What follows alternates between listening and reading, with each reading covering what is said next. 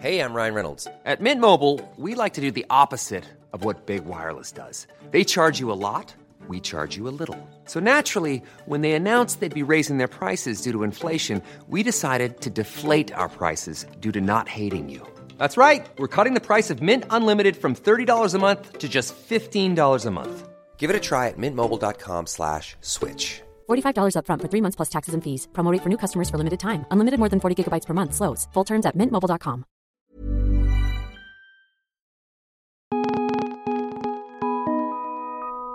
This is the Vice Guide to Right Now, your inside look into the best of Vice. It's Friday, April 13th. I'm Sophie Casas.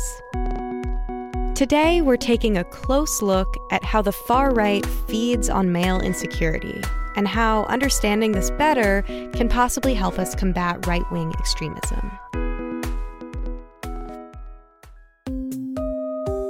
It's no secret that violent American extremists tend to be men, right? From alt-right foot soldiers to militia movement diehards to your archetypical skinheads. And while this isn't surprising in the world we live in, it is definitely interesting and something important to explore. So Vice journalist Ali Conti spoke with a sociologist at Stony Brook University named Michael Kimmel, who specifically looks at the role of gender and masculinity on the far right. Kimmel just dropped a new book called Healing from Hate: How Young Men Get Into and Out of Violent Extremism. I sat down with Ali to learn more. You spoke to author Michael Kimmel about his new book, Healing from Hate: How Young Men Get Into and Out of Violent Extremism. What's the central idea in this book? The central idea of this book is that out of all the academics who are studying violent extremism, no one's actually looked at it through the specific lens of gender. So he's trying to figure out why so many of the people who fall into violent extremism are men, and what that means, and how we can use the fact that they are men to try to draw them out of it. So what are some of the main reasons that it's primarily young men being radicalized in this way? It's an interesting question. I think that in today's society, men haven't been given a real chance to kind of enact their masculinity. If you think about it, they're inheriting a terrible economy, they're not able to be breadwinners, move out of their parents' houses, have wives, children that they support. They're not fighting in any sort of world war. So this kind of provides them with a sort of mission quest that they can, engage in from behind a computer screen without much effort or much capital to their name.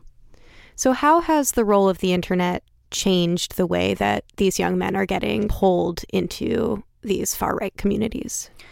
Kimmel's book kind of talks about what I would think of as a more antiquated version of being recruited into the far right. It's talking about, young men in Europe and Sweden and Germany who are, literally standing on a street corner and getting approached by a recruiter who then takes them out into the woods and kind of acts like a big brother to them. And then there's the whole ritualistic shaving of the head, and they start wearing the Doc Martens and stuff like that. So what's happening in the U.S. now with the so-called alt-right is obviously a very different model of recruitment. And Kimmel didn't actually get into this in his book, and I feel like this is something that should be further studied by perhaps another sociologist. But whether or not this community is going to be able to sustain its numbers, because there isn't really that sense of community that you might get out of the old model of joining an extremist movement. It's all mediated by a computer screen.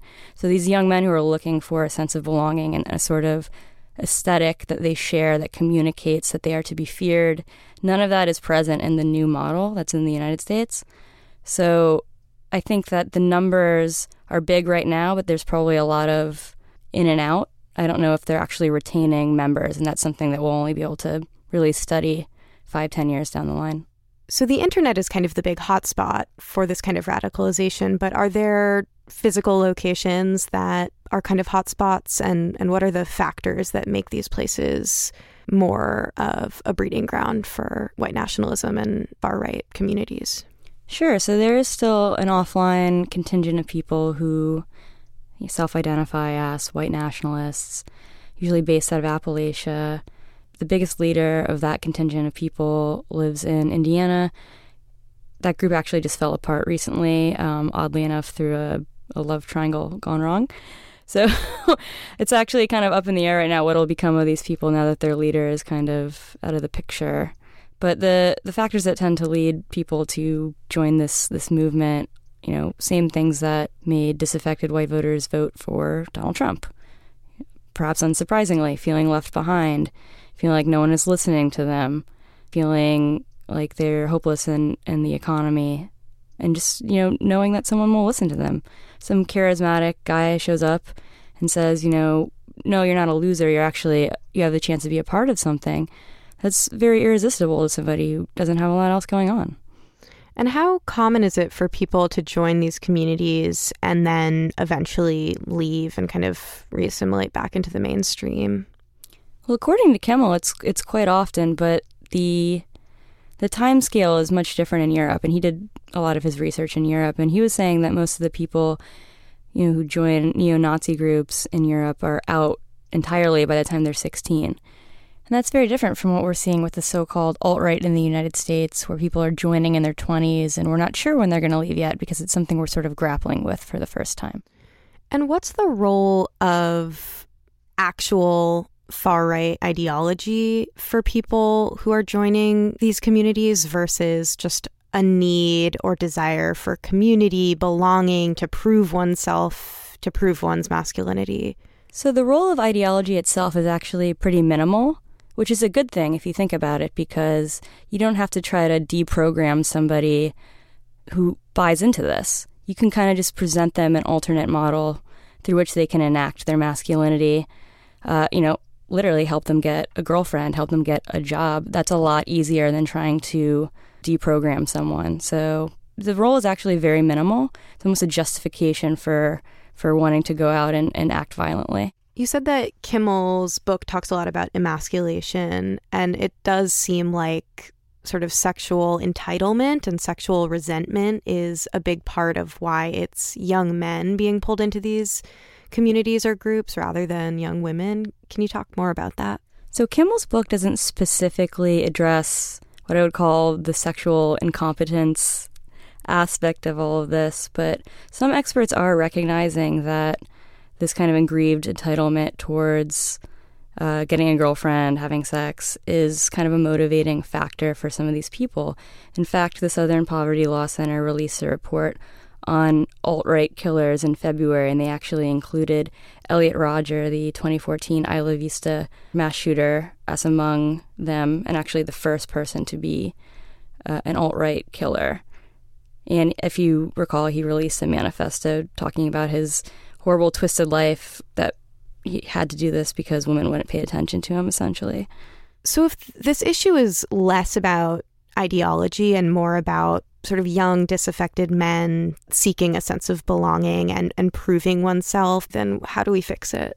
So it's going to take a massive cultural shift to make this unappealing for young men. I mean, even if you just were to fix income inequality in the United States, which makes a lot of people move toward white nationalism, that probably wouldn't be enough, right? Because you look at places like Scandinavia that don't have the problems that we have in the United States with the economy, and people are still becoming neo-Nazis, so that's simply not enough. Obviously, you can't mandate that women be nice to these guys so they don't shoot up their high schools. That's not a tenable solution either. So trying to figure out how to make it so that these men don't feel the need to publicly display their masculinity, and so that they don't feel entitled just because they are born men. I don't know what the Band-Aid is to make this stop happening. So to end off this interview, I'm curious, how did you get into this topic, and how did this become your beat, and what has it been like reporting and diving deep into this subject matter? I used to cover internet subculture, and then I went to the Republican National Convention in 2016 and started getting into covering right-wing politics, and thought I had two very disparate beats for a long time, and then kind of had the light bulb moment in which I realized, these things have definitely converged and are basically the same beat now. And as I've gone deeper into it, I always was kind of waiting for that moment where I would hit a wall as a woman and, not be able to get access to these characters.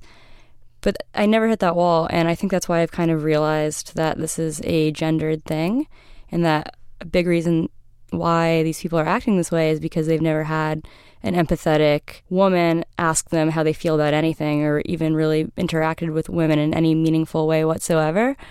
So it's actually been kind of a boon rather than a hindrance to be a woman, because I've had, a lot of people open up to me in a way that I didn't really expect. And these characters are receptive to the media?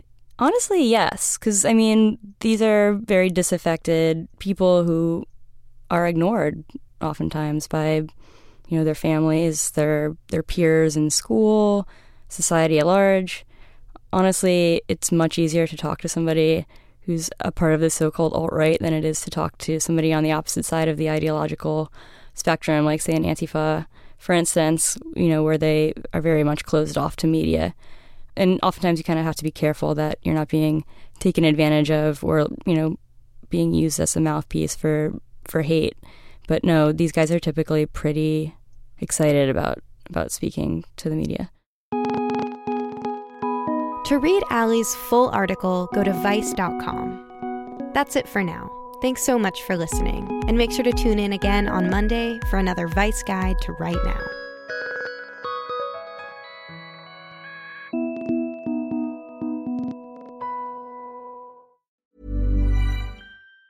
Even on a budget, quality is non-negotiable. That's why Quince is the place to score high-end essentials at 50 to 80% less than similar brands. Get your hands on buttery soft cashmere sweaters from just $60, Italian leather jackets, and so much more. And the best part about Quince, they exclusively partner with factories committed to safe, ethical, and responsible manufacturing. Elevate your style without the elevated price tag with Quince. Go to quince.com/upgrade for free shipping and 365-day returns.